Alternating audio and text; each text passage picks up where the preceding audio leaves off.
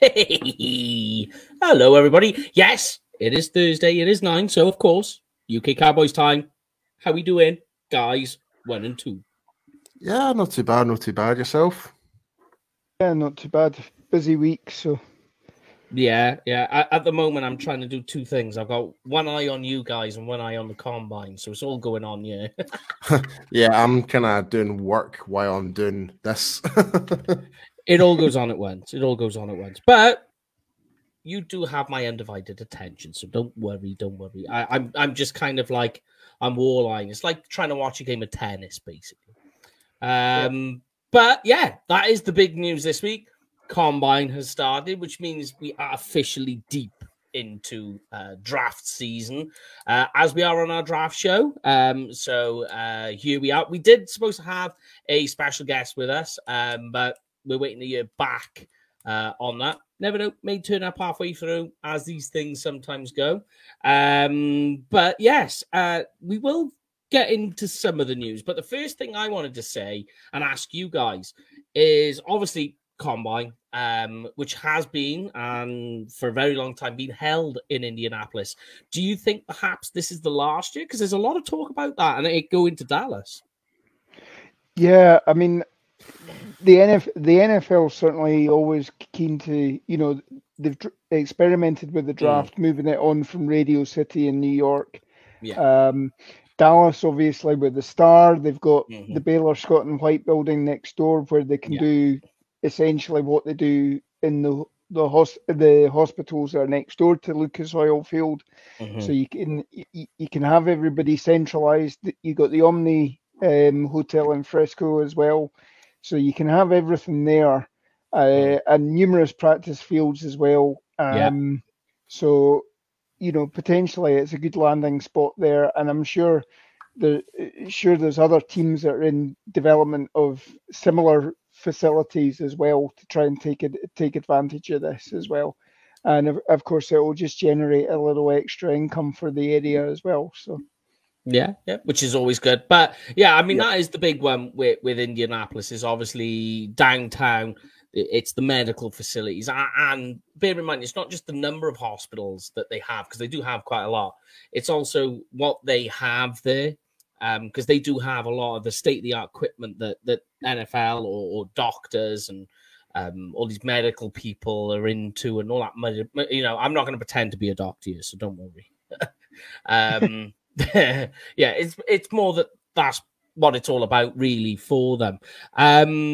But it's going to be quite interesting. The big one, or the main thing really, I think, for these guys, really, I mean, us as the fans, what we do is we hear the stories, we see the measurements, which are important, and I'm going to be loading them up on my board as it progresses. But the big one really for the fans is it's the drills that we get to see. For some people who don't watch college, it's the first time they see some of these people too. But really, the most important thing, I think, in terms of NFL, where they're going to pick, the big ones you need to watch is who they're interviewing and how the medicals have gone. Yeah. Which is the main one. But we'll get into all of that in a moment. Should we get into some of the news that's hit us this week already? Yeah, let's go for it. All right, then. Cool. I tell you what, let's go with the graphic, because that's always nice, isn't it? So let's hear it.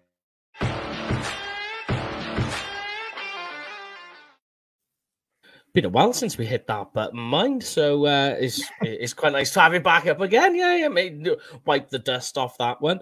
So the big news, obviously, so far this week, we spoke about it briefly on Tuesday, is Dak actually has gone in for shoulder surgery. A bit of a tongue twister, that one. Something that cropped up and it broke in the news. Me and Paul spoke about it, but we'll get your opinion since you're here, Lorne.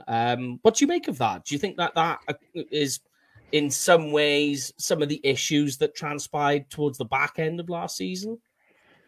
Well, it's not his throwing shoulder, so...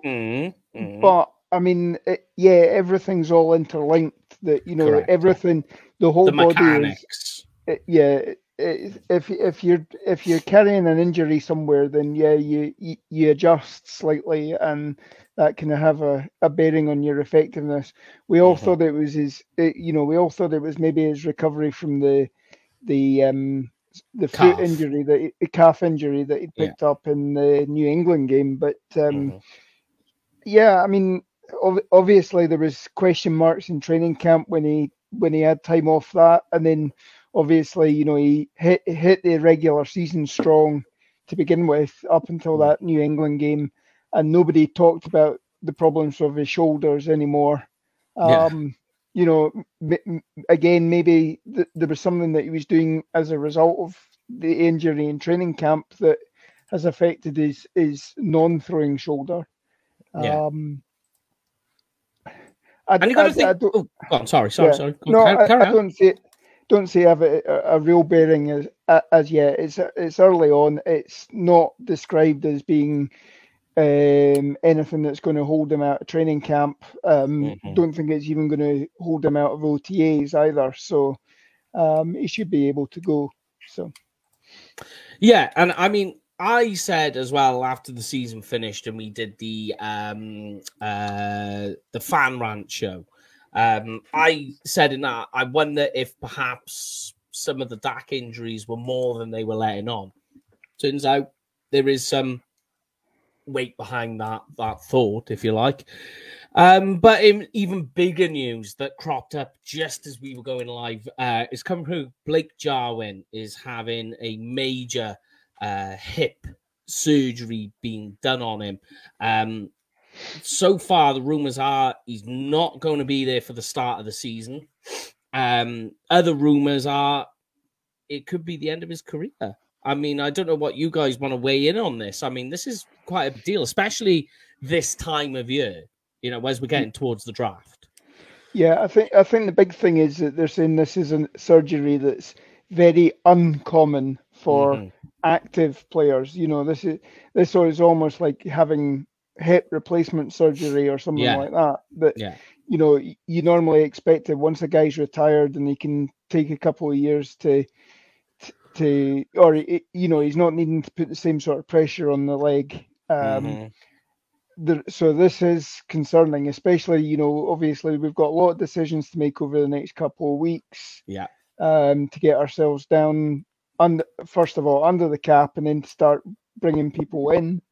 And then, of course, it has a bearing on how you do in the draft. And, we're seeing that, obviously, we'll get onto this, no doubt, but there's been a couple of tight ends that have said they've had informal interviews with the Cowboys this week at the Combine. And perhaps that's, their hands being forced by the whole Blake Jarwin situation. Yeah. And it is interesting timing, and for me, prior to this news breaking, and really what we were seeing, sorry, I'm fixing my boom. But one of the things as well that we were seeing that was cropping up as well, that it was looking very likely that Dalton Schultz was going to be moving on. I think with this news, obviously the Cowboys are going to do their due diligence with all of this, but I also think now this is some major news that Dalton Schultz may actually stay because of this. Yeah, I think there's a big part that's going to happen there with that. I think so too. I mean, if you're talking that Sean McKeon's going to be your starting tight end for the opening of training camp at the moment, before you've even brought anybody else in as a free agent or a draft pick, that is quite concerning to me. Now, again, how do you get Schultz in is a question, because obviously we've got to get under the cap first of all, and then you can't just franchise tag, as we've said, it's still to be properly set, but I mean you're probably looking at about $11-12 million for this year. If you use that during this period, then that'll be what Schultz's agents are looking for as a sort of per year basis anyway. Jarwin, to get rid of it, I've just had a look on over the cap. If we cut him this year, it's 2 million against the cap, but a saving of just under 4 million. Okay. So that's still sort of you still got a sort of shortfall of 7 million or so to try and sign Schultz. Yeah, because I mean, let's move into this then, because one of the things that has cropped up this week, Stephen Jones, we reported it on our page, was they asked him about Amari Cooper, DeMarcus Lawrence, Zeke Elliott, and he's turned around and he said, look, they're in love with Zeke. 2 points to that are, of course, Zeke's 26, so he's hitting his athletic prime. So this is really what you're waiting for. You draft a running back for this moment, for this year. 26, 27, 28, which is what DeMarco Murray was when he had his storm of a season with us. Emmitt Smith, when he was hitting his prime, that's the age he was looking at. That's what they're looking at. He's hitting this apex of what he's going to do. Once you get to like 29, 30, things start to go downwards. And he pretty much, Stephen Jones has said, nah, Zeke's our guy. We're keeping him. He's the man for us. Love everything about him. So it doesn't look like they're going to be doing much. I don't know if that means, though, and I don't know what you guys think, if they're going to, because they did it last season, and I'm not a fan of it, especially with running backs. But they're looking at restructuring Zeke, do you think? Potentially. It's potential, but I mean, everything's sort of cast iron at the moment with his contract. The best you can do is kick the can down the road, have some voidable years or something like that. And as we talk about, I mean, at the tail end of his contract, you've maybe got dead money that hits the cap, but then when are you potentially talking about getting rid of Zeke? We've been talking that the last couple of years we haven't seen the same Zeke that you saw when he came into the league. And there's and does he fit into the Mike McCarthy system? Does he fit into Kellen Moore's system? Do we have an embarrassment of riches, or have we had an embarrassment of riches the last couple of years because you've got so many wide receivers, so many running backs, you got tight ends, there's only so many people that the ball can be given to.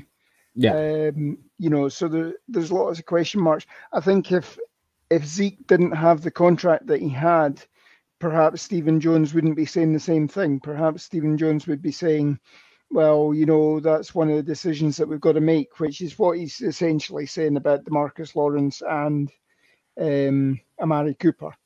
Yeah, because that's the other one, is when they asked him to speak about Amari Cooper, he turned around and very non-committal. It was, I'll get back to you on that.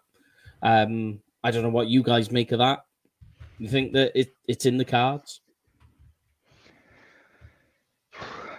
I think so. I think at least one of them, something happens to one of them.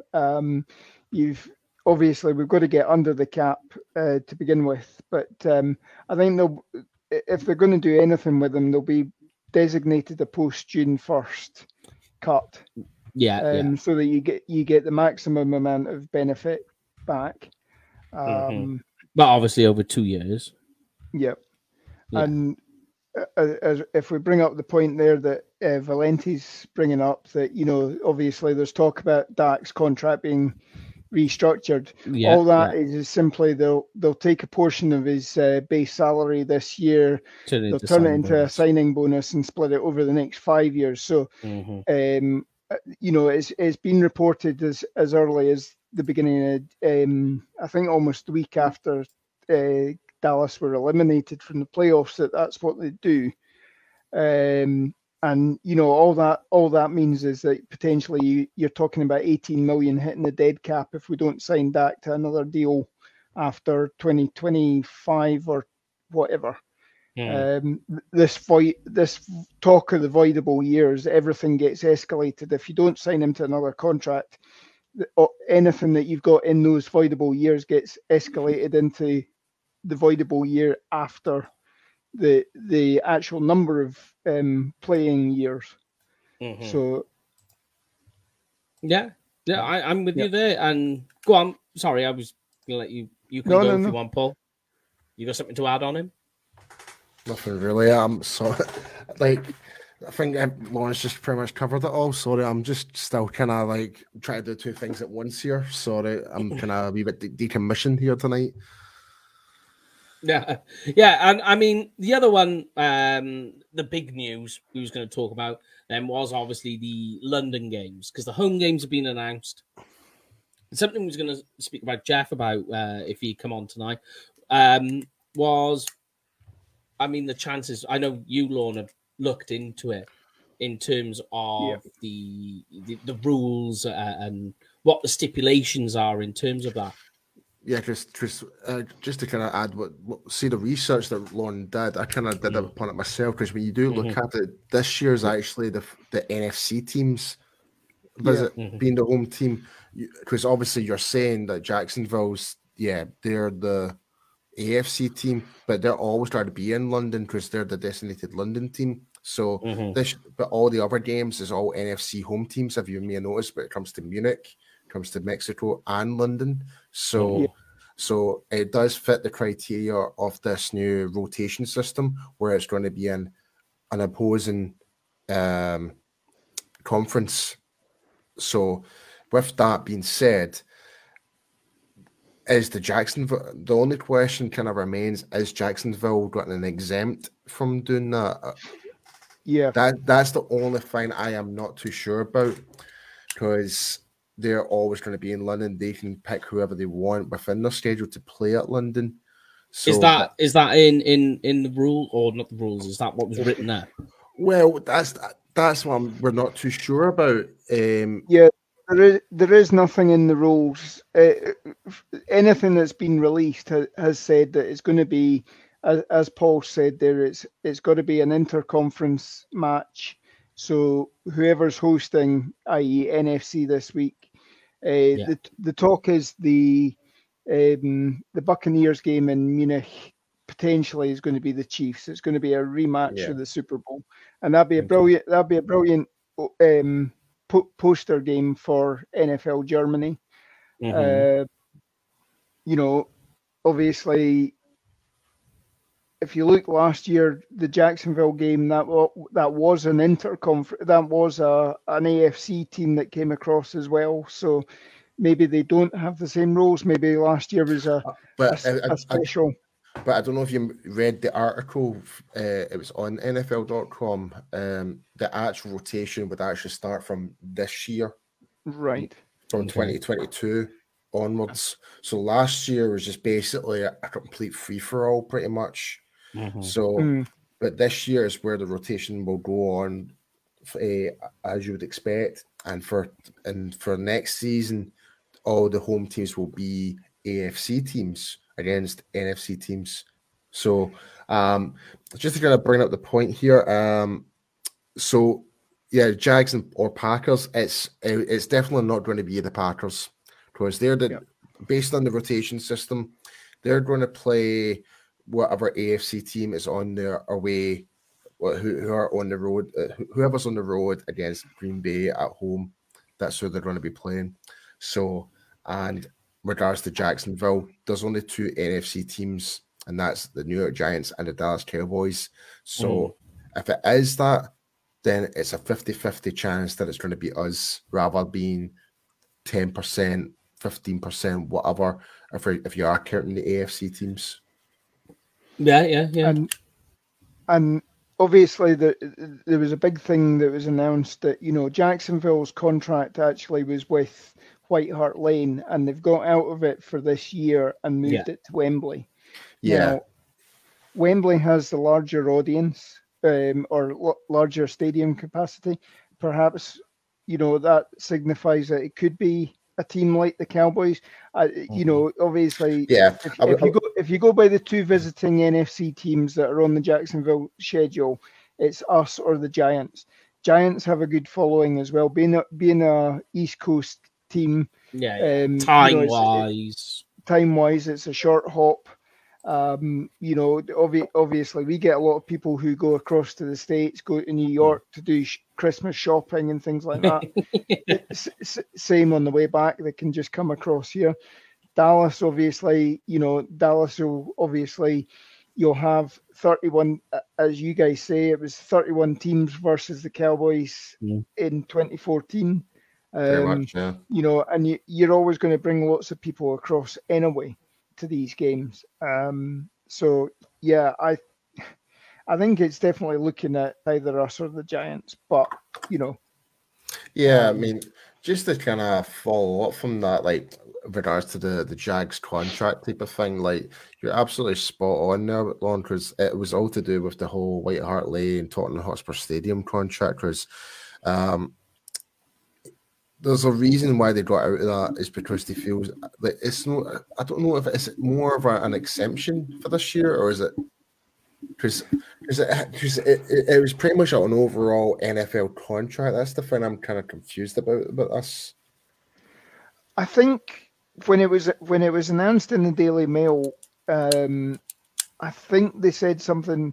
Khan had sort of made a comment that they're playing at Wembley this year, but the hope is that they'll be back at White Hart Lane next year. This is just a one-off that they're, and Khan's got mixed responsibilities because he obviously had put in a bid to buy out Wembley as well, from the English FA as well. Yeah. So, he's obviously got an interest in maintaining contact with that stadium as well. That's another thing as well. Do you know what it could be as well, and it could be worth it. It could be the fact that they had one game remaining of that existing contract with Wembley before the Tottenham thing happened. Does that make sense? So they're just trying to finish it up, and that's it.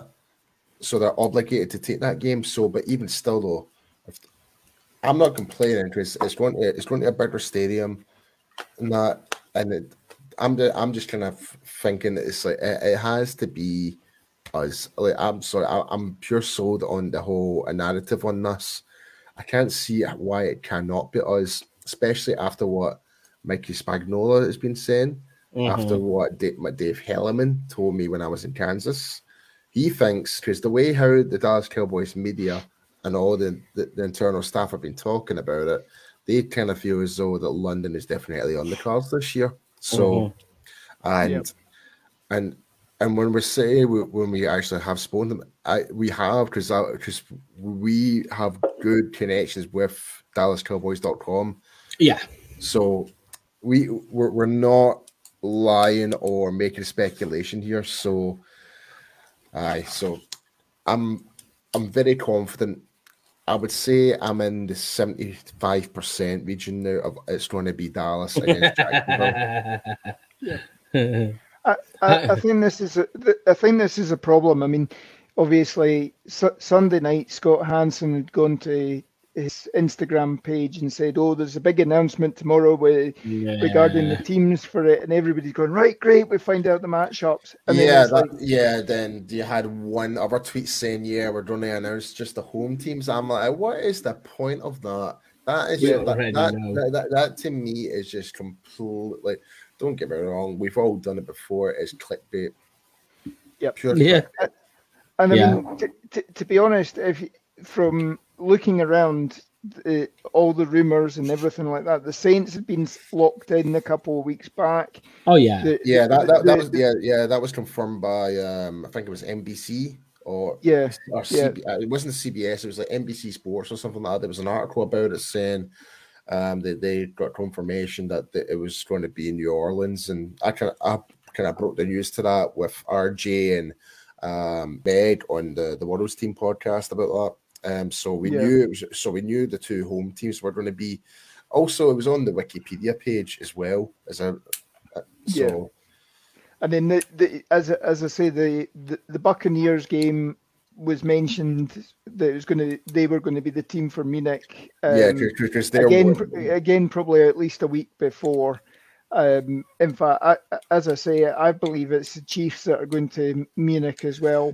That will be a massive game. Yeah. And also it's down to the whole international marketing initiative as well. Like it's obviously Kansas and Tampa Bay are both assigned to Germany, I believe. Yeah, they're two of the four teams. So. Yeah, along with Carolina, and there was one other NFC team I can't remember. I'll come back to me, but I think the biggest surprise was Arizona with Mexico. I think that was the biggest surprise. Yeah, I mean, certainly when Mickey dropped that last week on this podcast that it wasn't going to be the Cowboys going to Mexico, and then obviously it was announced on Monday that it was Arizona. That and the Packers actually coming to London was interesting. All these Packers fans have been waiting for so long to see Aaron Rodgers, and they might not even see him. Albeit the talk is he is coming back now for Green Bay, but he may not have his star wide receiver. I know. Yeah, I know. I know we're going off on a pure tangent about the international game, but I want to get your guys' thoughts what are going to be the 3 London games. So I've got the scenario of the teams that are potentially that could face New Orleans, Green Bay, and Jacksonville. So obviously for us, it's between Giants and Cowboys for Jacksonville. For New Orleans, it's Baltimore, Cincinnati, and Las Vegas. And for Green Bay, it's New England, New York Jets, or Tennessee. That's the only outcomes. I think it's going to be Tennessee. I think I've heard talk it's probably going to be the Bengals. Oh, I've heard talk. I've actually heard other than that, I've heard it's going to be the Raiders, but I could be wrong. Okay. I could be wrong. Yep. And again, as you say, I'm probably about 75%. My headset just died.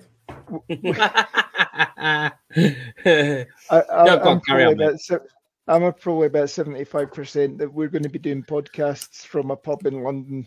Oh yeah, in October, November. Yeah, absolutely. We've already mapped out half of London of the plans and everything already. Yeah, sad, so sad. But here's one of the things I wanted to get into though, and at the moment the tight ends are at the combine doing their doing some of the athletic drills. They're actually running 40s at the moment. I've been watching that while you guys have been talking. But here's a list I'm going to give you guys. There we go. We're all at it, yeah. I'm just going to give you a list that these are the guys so far they've had informal interview with. And notice a pattern emerging here. So we've got tight end Jalen Watermeyer. Nice. Yep. Please bring him home. Bring him home, baby. Tight end Isaiah Likely. Cade Mays, who's offensive tackle. Bernard Rainman, which I really, really like. And I like the fact they spoke to him. Another offensive lineman. Traylon Burks, that's quite an interesting one. He's one of the guys who's on my combine watch, which we'll get through in a minute. We've got then, which is quite interesting. And I want to get your guys' take on this. They've had informal interviews, and I know what informal interview means. As we were speaking, it's a huge, open bracketed, what does that mean question in there.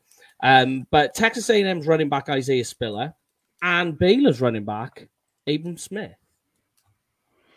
Yeah.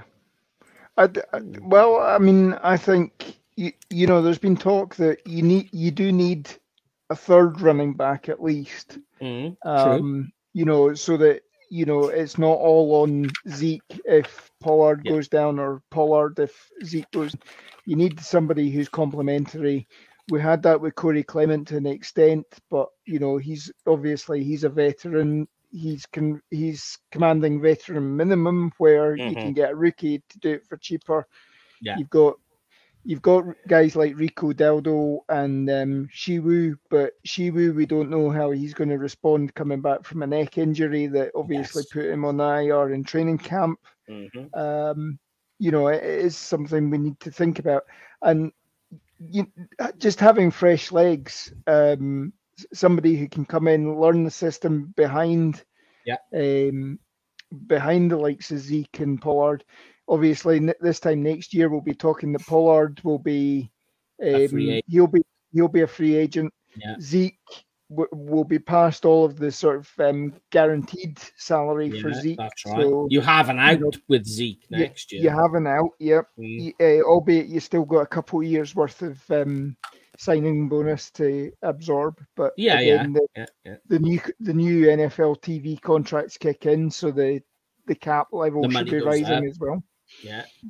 Plus the natural way it inflates anyway each year as well. Yep. So, I mean, it is interesting. I'm with you. But I just wonder, here's the reverse of the argument on that, is they had Zeke last year, and we found out then he played most of the season with an LCL injury. It was the L, wasn't it? Was it an LCL? Yeah, the lateral. Yeah. Pretty much did what he did with that injury. And we very seldom saw Tony Pollard. I know he was dealing with some injuries himself as well. But my argument to drafting another running back is you had two. One who was your RB1 had an injury, and you still didn't really use your second running back. So if you've got two running backs and you barely managed to use both of them, you only stuck with one, why would you draft another one and just to sit around and do nothing again? Yeah.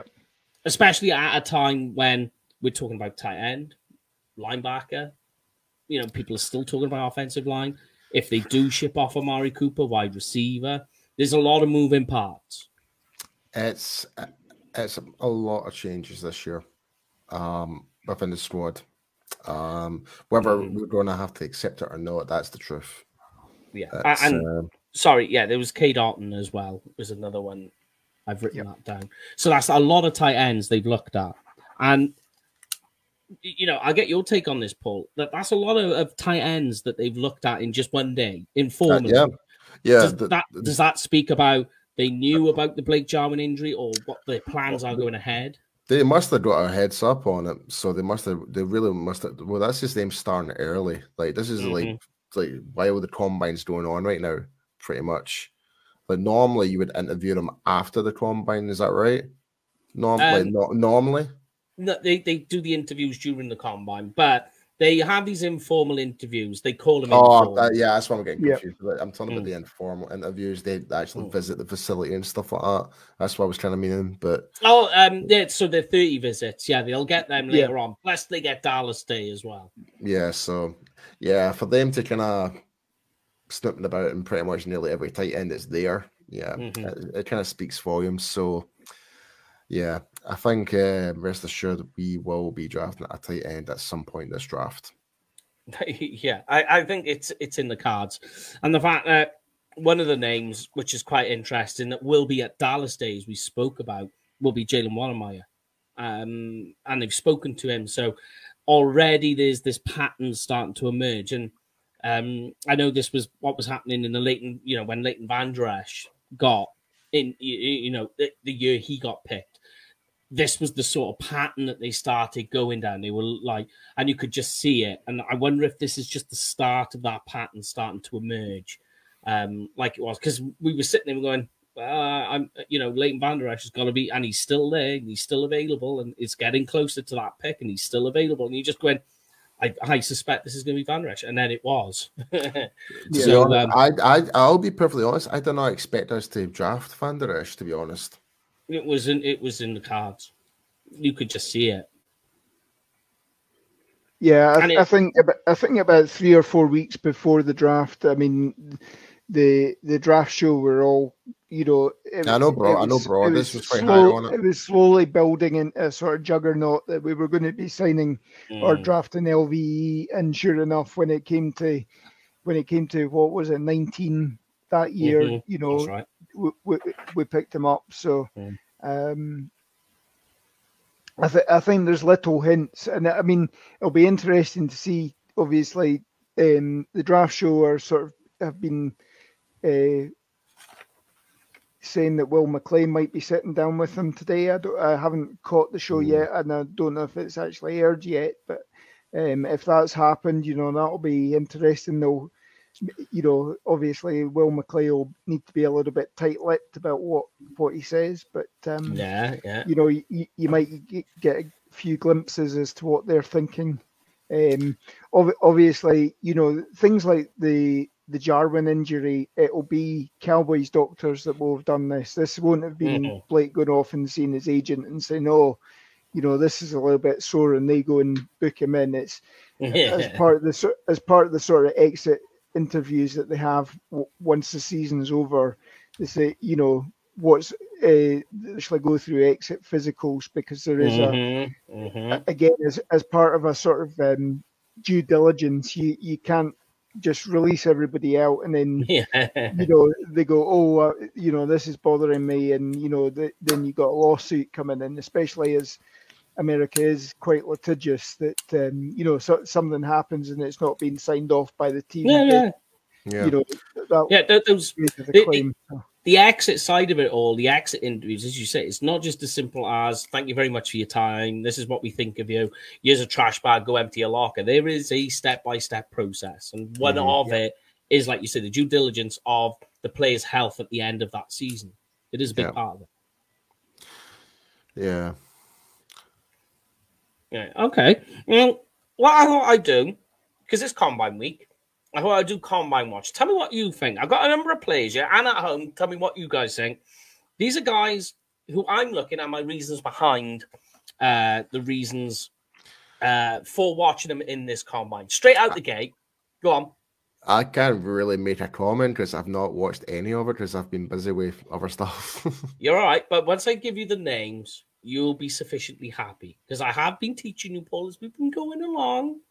You may not have noticed, it's been subliminal, some of it, but I'll give you the first name, and straight away, you're going to feel confident, all right, Paul?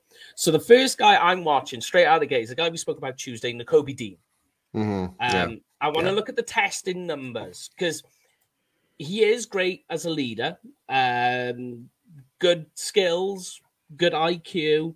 I want to know what his testing numbers are like. How does he test physically?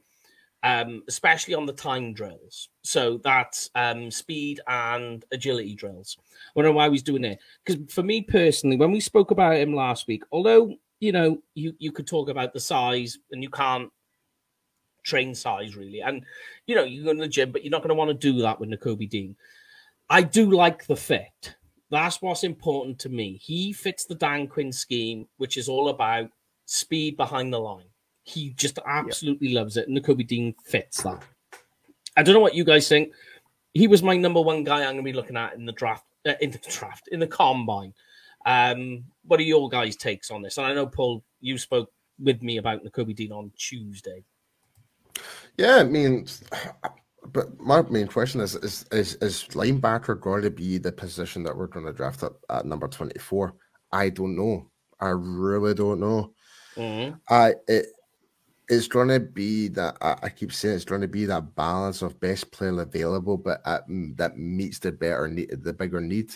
So, the biggest hole. Yeah, I mean, offensive line needs a massive update. Linebacker could do some extra strengthening for sure, but I wouldn't say it's our biggest weakness, because we've got obviously Parsons. But there is still voids to fill. But definitely. But I mean, we might bring some of these guys back. We might bring LVE back in a 1-year deal. We don't know. Like, there's still so many open pathways to what we're going to do at pick number 24. So, I mean, if it was me personally, I really don't know. Like, we still don't even know what we're going to do about wide receiver, because if we do get rid of Cooper, then there's that question. It's like, do we pick up Chris? Is it Chris Olave? Chris Olave, yeah. Yeah, like there's the talk about drafting him as the potential replacement for wide receiver. There's the ongoing talks of offensive line with the Texas A&M boy Kenyon Green. Yeah, Green. And there's also like Zion Johnson and stuff like that, guys at guards, which I would not be mad if we picked that. I would be very happy, because they would be an instant upgrade from the Connor Williams experiment. And no disregard, but like I honestly, like, if there's one thing I'll be really upset about, and I know we're talking about the draft, but if we do re-sign him again, if that's it, the only thing, if there's only one thing, if re-signing Connor Williams happens, the only thing that's going to make me happy if we change our O-line coach. Okay. Yeah, that's obviously not. We've changed the wide receivers coach. I think if we were changing the offensive line coach, I think that would have happened by now. So I'm afraid that it's filming for another year at least. Yeah, it's not boosting my confidence at all for next season at all. If I'm being perfectly honest, I know I'm sound like I'm pure drawn dead and gloomy right now, but next season is going to be an absolute struggle. Like it or lump it, like normally where the team is like, yeah, we're going to win a Super Bowl every year. Yeah, everyone's got a puncher's chance for sure, but when you take all things considering in terms of the cap, in terms of players' contracts, in terms of trying to make room for the cap, and etc., player injuries like Jarwin is an example, like what we're going to do with him, what we're going to do with Schultz. There's so many factors. Like, we're not going to have that same caliber of a team that next season compared to last season. 100%. So it's going to be I'm just trying to set some realistic expectations within Cowboys Nation, and not to try and get anyone's hopes up besides London, obviously. But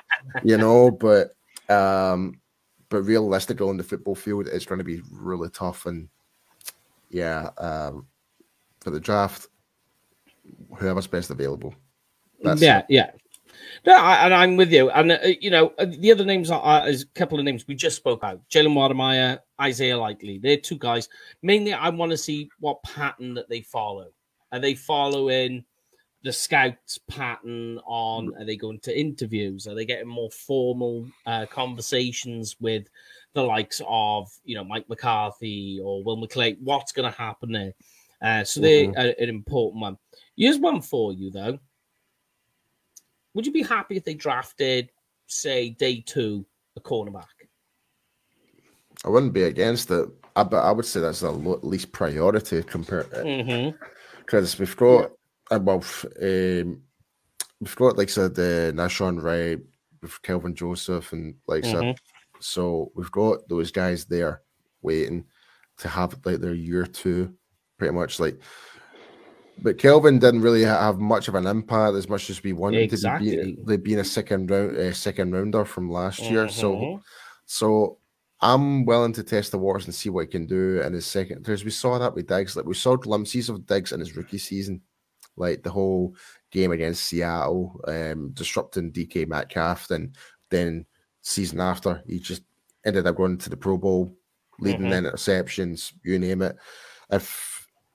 If it's more to do with just settling into the team and getting to know the system under Dan Quinn, then hopefully Joseph will be more comfortable and actually executing the plays. And obviously had a couple of injuries during preseason and stuff like that. Yeah. So there's all those wee small factors that can play into this. So, but I definitely think cornerback would be our least priority into this draft.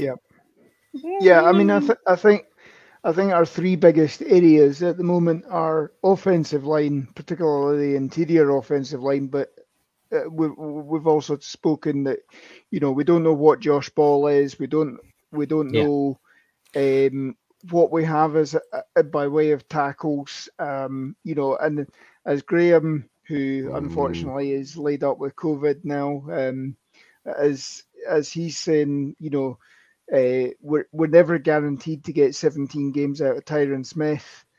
True. Lyle Collins was subpar last year. And then there was the whole question about missing the tests, trying to bribe people as well. That's just, can you trust him to be there for another year, 17 games wise? So I think offensive line's one thing. Linebacker, obviously, we've spoken. We don't have a lot there. And defensive line, I think if you're potentially talking about, particularly if you're potentially talking about getting rid of DeMarcus Lawrence, there might be potentially two. Yeah, Randy Gregory. Randy Gregory we might lose both of them. We don't know. That's the thing, Lon. Yeah. Brent Urban, Dorrance Armstrong's away. All of these guys. We need to bolster that defensive line. We still don't. Odighizuwa obviously had a good year last year, but can he build on to his second year, or will he suffer from the sophomore slump? We're a make or break year with Tristan Hill this year. It's contract year for him. You got Gallimore, who's got another 2. He's got 2 years, but obviously he had the injury in training camp. Can he last a full season?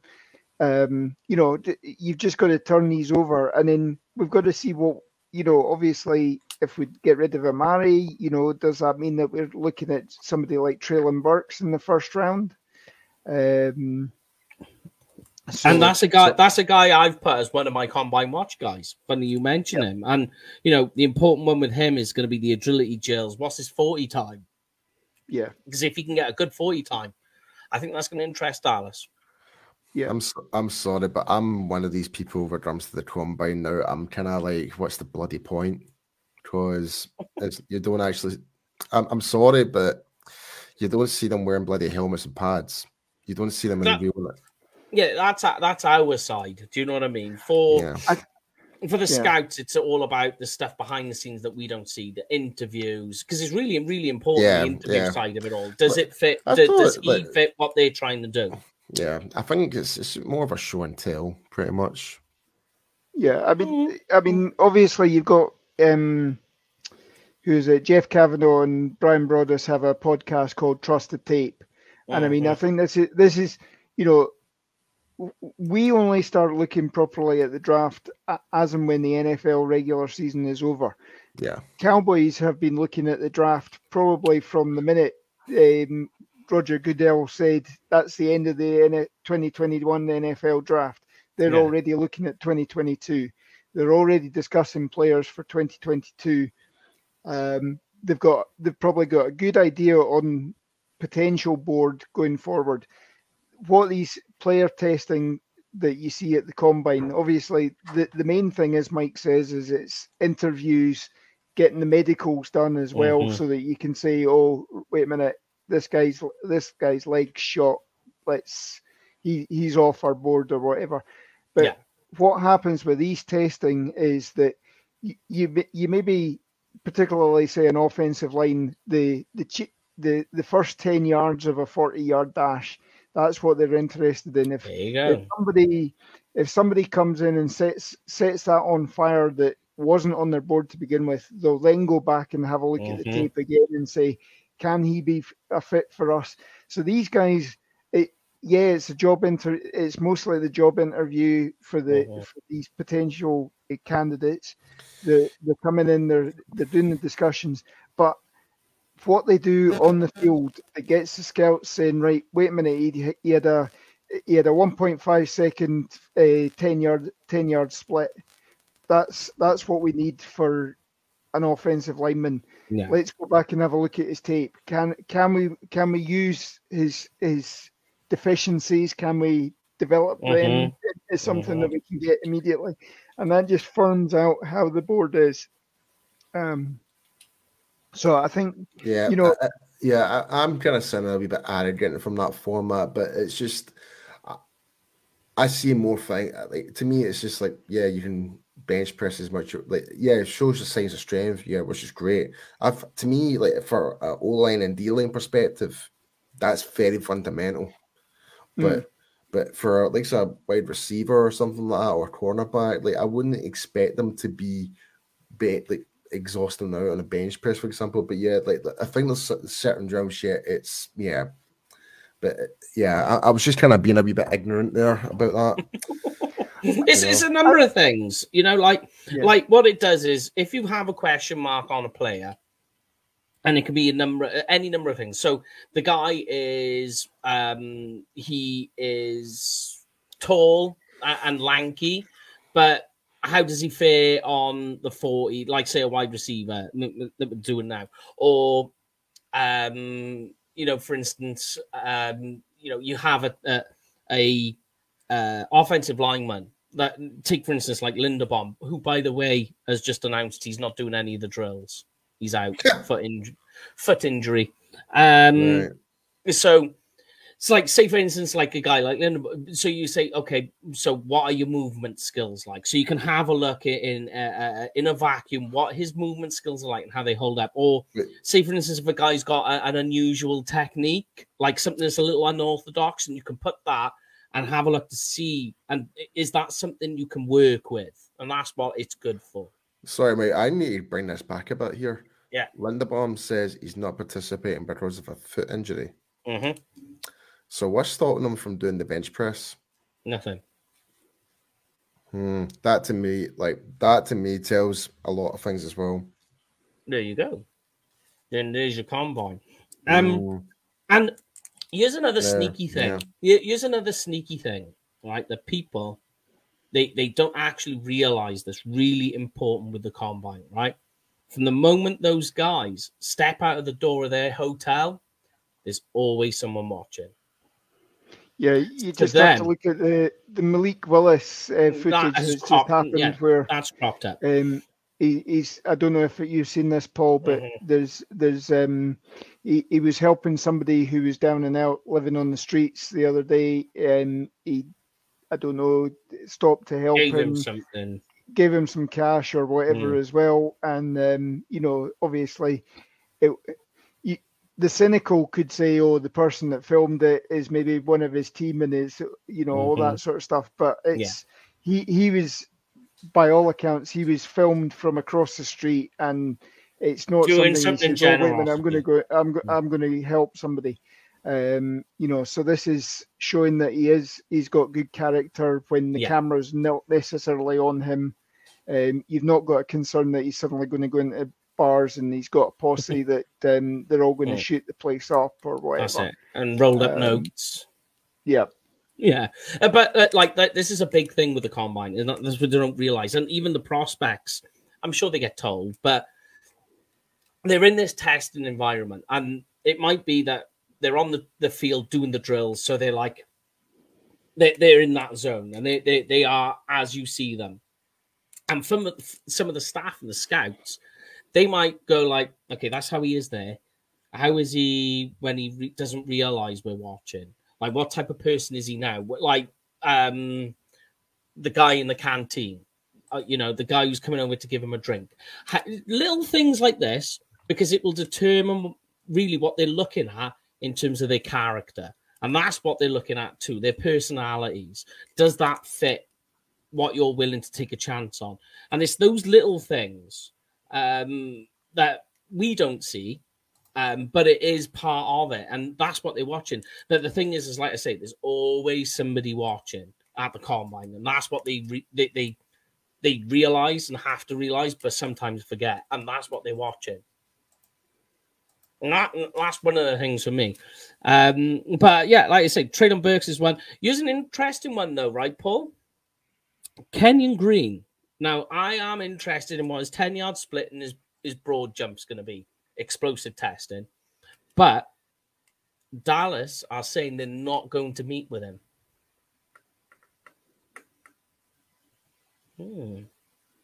Now, do you think that that's them trying to divert? So they're like, let's not try and tell the NFL, the 31 other teams, what our pick's going to be. Or is there genuinely no interest in it? I'm pretty sure they did that before, didn't they? Not There's smoke and mirrors everywhere in the draft. Was that not the case with Byron Jones years ago? It did come a little bit of surprise, but I think more than anything, they made that pick because there's a good example of a combine getting a guy a draft pick. That Byron Jones absolutely smashed the hops, the jumping drills. He was just like, he was breaking records. So then the Cowboys went, and that's where that came about. The Byron Jones was maybe on their radar, but the combine increased their interest, if you like. I'm trying to remember. I'm pretty certain it was the broad jump that he's got the record in. I'm pretty certain it is. For Byron Jones, yeah, he's broad jump. He was both broad jump and high jump as well, or the vertical leap as well. I think he was. But I think one of them's been surpassed since then. So it may have been. I think you're right there. Yeah. I think the vert did. Yeah. Yeah. But here's quite another interesting one. A guy that's been spoken about by the staff, the scouts at Dallas Cowboys, is quarterback Bailey Zappi. There has been some interest that they're on about bringing him in for a formal interview. I think, if anything, it's a backup quarterback, put some competition with Dak, kind of. You know, he's not a guy that's going to push for a starting role from Dak. But it's an interesting... An interesting way they're going to be. One of the other guys as well, I forgot to mention, is Boyer Maffey from Minnesota. I think there's interest with him. Pass rusher. I think it's going to be interesting to see if he gets an interview with the Cowboys. And I want to see, because he has had an informal one, I want to see if he gets a full one. But for him, it's going to be measurables. I want to see what his wingspan's going to be, his arm length, his sizes, because that's going to be quite important. If he comes up with adequate numbers, I think that's going to be a guy that they go ahead and get. Drake London is a wide receiver who could have been wide receiver 1, but it's going to be on the medicals with him, ACL injury. And here's one for you, Paul, a guy to watch, which we've already mentioned, is Sky Moore, wide receiver, Western Michigan. I want to see what his agility drills are and his catching drills. So, you know, like the gauntlet and the deep catching drills. That's going to be really interesting. And here's a funny one with him. He seems to be a really popular choice within all the Dallas Cowboys content creators right now. Everyone likes to look at him. I think he's quite popular across the board, mine. But a funny one with him that I was going to say that I want to be watching is just his general swagger around the place, because he's got a chip on his shoulder. He's got a lot to prove. I want to see if he goes out there with that, just because he does have that, and I want to see if he brings that to the combine, because that would be interesting to see that that is his personality, you know. I don't know if you've got anything to add on that though, Lorne. No. I think you know, it's all about how they conduct themselves, how they test. Obviously, the main things, the medicals that come through as well. But we obviously we've been talking the last couple of days about the Wonderlic test as well. That gives them a good idea as well. They're actually not going to do it this year now. Oh, damn it. I know. Yeah. I was reading today that they're clearing the Wonderlic off. Right. It's just I find it a useful tool. I mean, I could see that being a must for anybody that's doing a job, because particularly if you're having to make snap decisions, it's, can you take the information, can you process it, and can you give the relevant answer? It's not you know, it's not so much about you know, whether you're getting all the right answers, but are you be able to do it within the time period as much as anything? So yeah. Just so you know, Wadamaya is doing quite well actually in the combine at the moment. Every time he pops up, I'm keeping an eye on him. But yeah, the only other guy who seems to be one of the what's the word I'm looking for? Not problem guys, but about a guy nobody seems to be able to have a consensus on is Travis Jones of Connecticut. He's a defensive tackle, one tech, Paul, which we were speaking about. Some guys have him in their top 10. Some guys have him barely in the top 100. And this is some of the bigger guys who are doing this. So there's like a really wild consensus on where he fits. But I want to see where his athletic profile comes in, especially his explosive drills, because I think the Cowboys could be in the market for a one tech, and that could be a guy that fits it, because his what's the word I'm looking for? Like where people opinions lie with him could be a place where the Cowboys could say in day 3, if he's still available, go, right, let's pull the trigger on him, because these opinions are so all over the place. Raymond, like we said, offensive tackle. I think this is a good place for him to push, because at the moment he's sitting as offensive tackle, say 5. I think he could push into the top 3 with a good test. Icky, on the other hand, he could push for, I think he could actually go as offensive tackle number 1 with a good day down here. And then the guy we were speaking about before, Trevor Penning, test scores are going to help him, I think, the most in terms of his draft stock. That's one of the guys. Then somebody, I know, guys, this is, we're talking safety, and it's the Cowboys, but keep an eye on Jalen Petrie. Jalen Petrie? Yeah. So when we get to the defensive backs on Monday, go stick an eyeball down on him, because honestly, he had this weird part of playing in the box a lot, so he didn't really cover a lot while he was playing. Then all of a sudden he goes to the Senior Bowl and he smashes it. All he did was play free safety, in that cover 2, and he did really, really well. So all of a sudden he goes from being in the top 100 to being a top 50 player just in one game.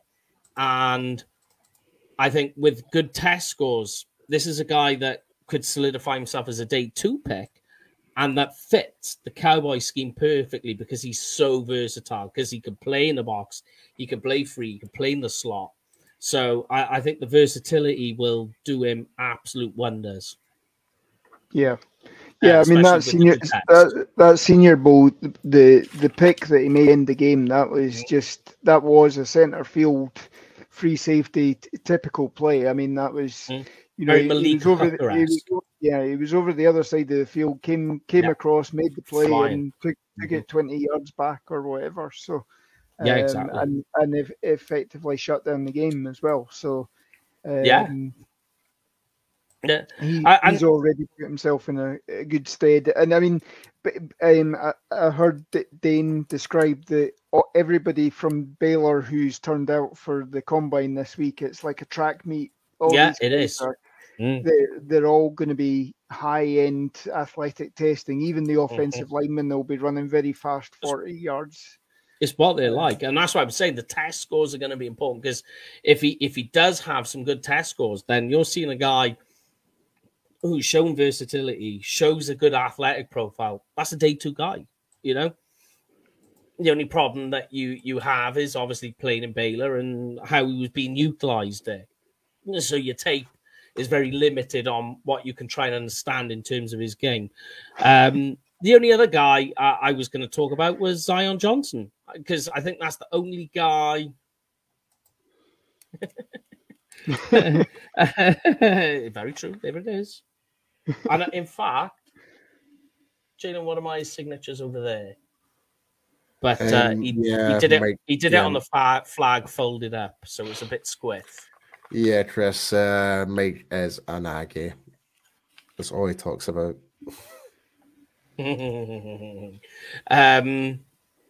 mean, it is interesting. Zion Johnson, I think that could be a day 2 guy the Cowboys go after too. So I'm going to be watching more than anything the interactions the Cowboys have with him. Do they have any with him? If they do, keep an eye on Zion Johnson, because if they have any at all, then look out. That's the guy they're going for. And going back to Christopher's conversation on Jalen is, I think if they're interested in him, they may pull the trigger a bit too early and try and take Jalen in the second round. I just think that the sweet spot for tight end this year is the third round. And I think that's perhaps maybe why they're looking at a guy like Isaiah Likely as well, and Cade Otton, because they're more of a guy that, because Jalen is going to be one of the earlier tight ends to go. Like, he could be the first. And I'm not saying it because I'm an Aggie, but I think Trey McBride in the Senior Bowl left a lot more to be desired in terms of his play. He didn't play badly, but he didn't play. There was parts of it where you were like with Trey McBride, the best way to explain it is that he's more of an F-type tight end. He has both parts. He'll play the Y, but I just think that as an F, you need to have really solid hands. You need to be able to run good routes and catch everything that comes your way. And Trey was dropping balls during the whole Senior Bowl week in practice and the game. And then you just think, you wonder, is that really what I put my entire stock in? Where Jalen Watermeyer, he's, again, not a perfect tight end, but I think because of what happened in the Senior Bowl with Trey, I think that's slightly pushed Jalen up. And yeah, I'm just watching the further interactions the Cowboys have with him. Albeit, I'd say that I was quite surprised this week that Dane Brugler doesn't seem to be quite as high on him as other people. I mean, obviously, a couple of the guides I've already got are saying he's going to be a second rounder. Could be. Dane would actually probably have him as a third rounder. So that's my my choice. There does seem to be a sort of big discrepancy at the moment of where these guys fit in. But again, at this point of time, nobody's boards are really firmed up, and you look at mock drafts that are being done at the moment, and they'll be completely different as you get to the week before the draft when everything's firmed up and you've got a good idea of who everybody's picking. So yeah. You just have to see how it goes. Yeah, like I say, the third round for me is the sweet spot for tight end. That includes Jalen as well. But I just think that because of supply and demand and need for the Dallas Cowboys, especially with what's happened with Blake, that if they're talking with him, there is a chance that you're going to be looking at him being the option in the second round, because they're going to have to, because he won't be there for the third. So do they perhaps even maybe trade down in the second in the hope that will still come to them, and it gives them a bit more draft capital, say early day 3. Yep. That's, and then I don't feel so bad about the pick. Then you feel, okay, yeah, I'm happy with that. But it's going to be the interactions the Cowboys have with him in the combine now is going to tell you everything you need to know. Because he's going to be there at Dallas Day, so they're going to have interactions with him there. So, although I saw something Bobby Belt had said, he doesn't actually, although he's Texas, he doesn't actually qualify for Dallas Day. So I don't know. I'll go and check that. Yeah, I think it was Bobby Belt had posted something that was retweeted by Brian Broaddus or whatever, but there was question marks over whether he is a Dallas Day prospect. Okay, I'll check it. That's interesting, because I thought he did qualify, but if that's the case, maybe. Yep. But I mean that's the ones, and I think what we'll do is, before we do the prospect project again on Tuesday, so on the Monday, I think I'll probably do a piece on people who we liked and think left some to be desired from the combine. So we'll put that out on Monday, because by then as well, the defensive backs would have been done as well. So because there's some of the safeties there you've got to take a look at, because safety is a big hole for the Cowboys as well, yet again. But there is that problem there. But I think if we start to wrap things up on this one, have you guys got anyone you want to talk about or say before we start to finish things up? Like I said, I'm still trying to play catch up with the whole combine and get to know the players, so I don't really have much else to really add on at the moment. My main focus has just been obviously with the London story it's been going about right now. And I think obviously Paul and I have got a vested interest, as we've talked about before. Michigan's David Ojabo. Yes, I've been watching some of the videos that have been put on various defensive linemen, Twitter pages, Instagram pages, the videos of him in training at the moment, he seems to have the sort of Randy Gregory almost 90 degrees to the ground flexibility. So I will say this, Lauren, I will say this. If we do get David Ojabo, obviously I'm going to be over the moon at the fact we've got a Scottish representative in Dallas, but we've got a potential, an absolute baller potential, because he is still quite raw. Yeah. Like, he's not very inexperienced. Yeah, well, obviously, but he's what you've got to worry about is the Giants seem to be putting together a collection of Scottish players at the moment. They've got Graham Gano as kicker. They've got Jamie Gillan as their punter, and special teams are covered. Are they almost trying to book their way into Wembley as well? How we started the broadcast, by saying, "Oh, we've got all this UK interest by having all these ex-UK players that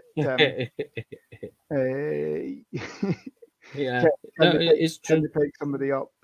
But Ojabo, there's a good guy again to watch, because it very much is, like, you're going to be looking at the physical gifts that he does have, which he has a lot of, but it's the inexperience and because that's what he relies on. He relies on his abilities and his measurables as well. His measurables are going to be something to look at too, because his arm length, his wingspan, his hand size, they're all going to be, you're going to look at it all and go, whew, he's a monster, because he is. But the issues are obviously his inexperience, which then shows up in inconsistencies in the game. Because he's lacking nuance, basically. Yeah, is the best way to describe. He's played 1 year of high school football, 2 years of, or say 1.5 years, because last year was 2020. It was it was a COVID shortened year, and obviously he was playing behind guys like Quitty Pay and what have you. So it wasn't expected to do a hell of a lot. I personally would have thought he'd be better. He's a redshirt sophomore. He would have probably been better staying in college another year. Agree with you. But then you've got the potential that obviously there was a whole thing about whether the Michigan coach jump ship and come back to the NFL. He does that every time he's due a contract, so don't worry. Yeah, you can't guarantee that. Obviously, with Hutchinson moving, was he still going to have that he could play off that, or would he have to step up and be the alpha dog? It is a question of sort of juggling your time, and I think obviously. Go on, continue. Sorry to interrupt. You've got to pick the best time to actually come out, and obviously, he's obviously had enough people say, "Oh, we reckon you're going to be a first-round pick," and that's prompted him to come out now. So his interviews, I think, are going to be the most important, because I don't think he's going to have issues with the test scores. They're going to be like, especially like his height, weight measurements on test scorings are going to be very, very high, because people always say like, "Oh, he's in the 95th percentile" and all this, but it's like. Yeah, but you need to equate into the equation, which I've got charts on as well. This is how sad my life is. Got charts on their height and their weight and the speeds and where that marks. Because obviously, the taller you are, the slower you'll run. Short guys need to run faster. Bigger guys will run slow. And it gives you a chart on an equation. I think with Ojabo, they're all going to be like in the high corner. And you just be like, wow, that is incredible. I think with Ojabo, the important part's going to be the interviews. So coaches are going to want to know what you know. They're going to do the old whiteboard on him, go, what is the play? What do you see? And they're going to try and find out what he knows. Because there's no trouble with that. But not to burst your bubble, I just worry with Ojabo whether the Cowboys will pull the trigger on him because he's a Michigan player and they've been stung by them before. Yeah. It's going to be it's the same group. Jerry Jones, Will McClay, Stephen Jones, they're going to sit there and go, you want to take a Michigan guy after what we got with Taco Charlton? Yeah, but I mean, I think they are like that. Yeah, I mean, Taco. I think he was never projected to be a first rounder, really. Rounder. Yeah, I agree. And why the hell he managed to do whatever job he did on the Cowboys scouting team or whatever. I don't know, but for some reason he suddenly popped up on their board and said, "Yeah, we like this guy." And you got to think that obviously we could have had TJ Watt, but then there was questions about whether TJ Watt could do what Rod Marinelli wanted him to do. Personally, I don't think he would have fitted a 4-3. No. Where obviously, if we had somebody like Dan Quinn, or even, dare I say, if you go back to the Mike Nolan scheme as well, both of them, the defensive end 9 times out of 10 are in a 2-point stance now. There's at least one defensive end is in a 2-point stance. You're almost a 3-4 linebacking scheme, and that defensive end is playing that outside linebacker almost. So somebody like Ojabo would be a good fit there. I don't think he's a hand on the ground guy predominantly. He is a hand in the ground guy. Did you say? No, I don't think he is. I think he's more. Most of the rushes that you see, he's coming from a stand-up. Yeah. In a 3-4 like outside linebacker type. Yeah, sort of 3-4 edge guy. Yeah. Okay. Yeah, I'm making sure you were saying that right in my head as well. I was did he say that, or did he say the opposite way around of how I'm looking at it? Yeah, I agree with you there. Yeah. So there's another guy, Trayvon Walker. There's another guy. I'm trying to think if there are any more guys. Travis Jones is a particularly tricky one because you don't really know what he's going to do with that. And DeMarvin Leal, I know that's an A&M guy, but I think it would be more than anything to be interesting to interview him to find out that he's this insanely athletic guy. Has all the tools and the traits, so why wasn't he more productive? That would be my question to him. Like, what was the score there? Why were you what was holding you back? That would be the thing I would ask.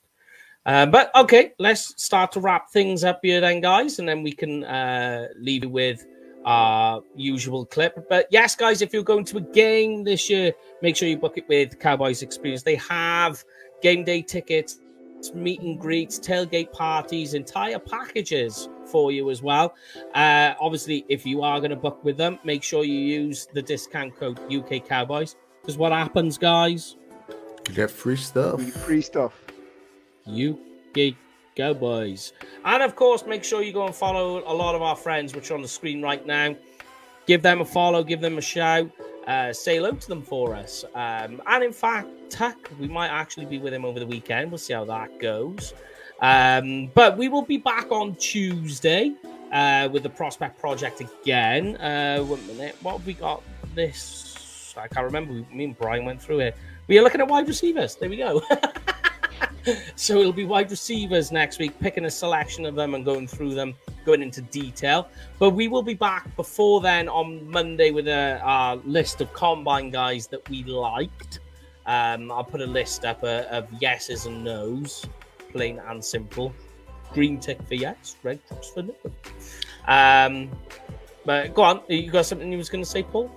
I was just going to say, stay tuned for the trailer. Yes, and we'll bang the trailer up, and then we will see you guys all after the weekend. Have a great weekend. Stay safe, guys. See you later, guys. Have a good one. See you later, guys.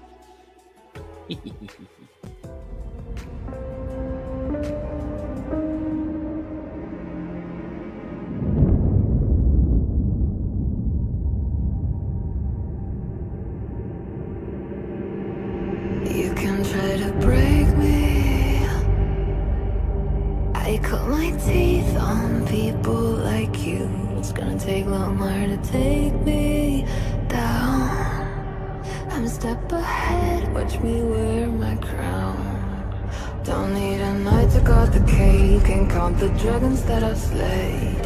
You can give it all you got, 'cause love is running through my veins. Oh, this line can't be tamed. There's fire in my blood.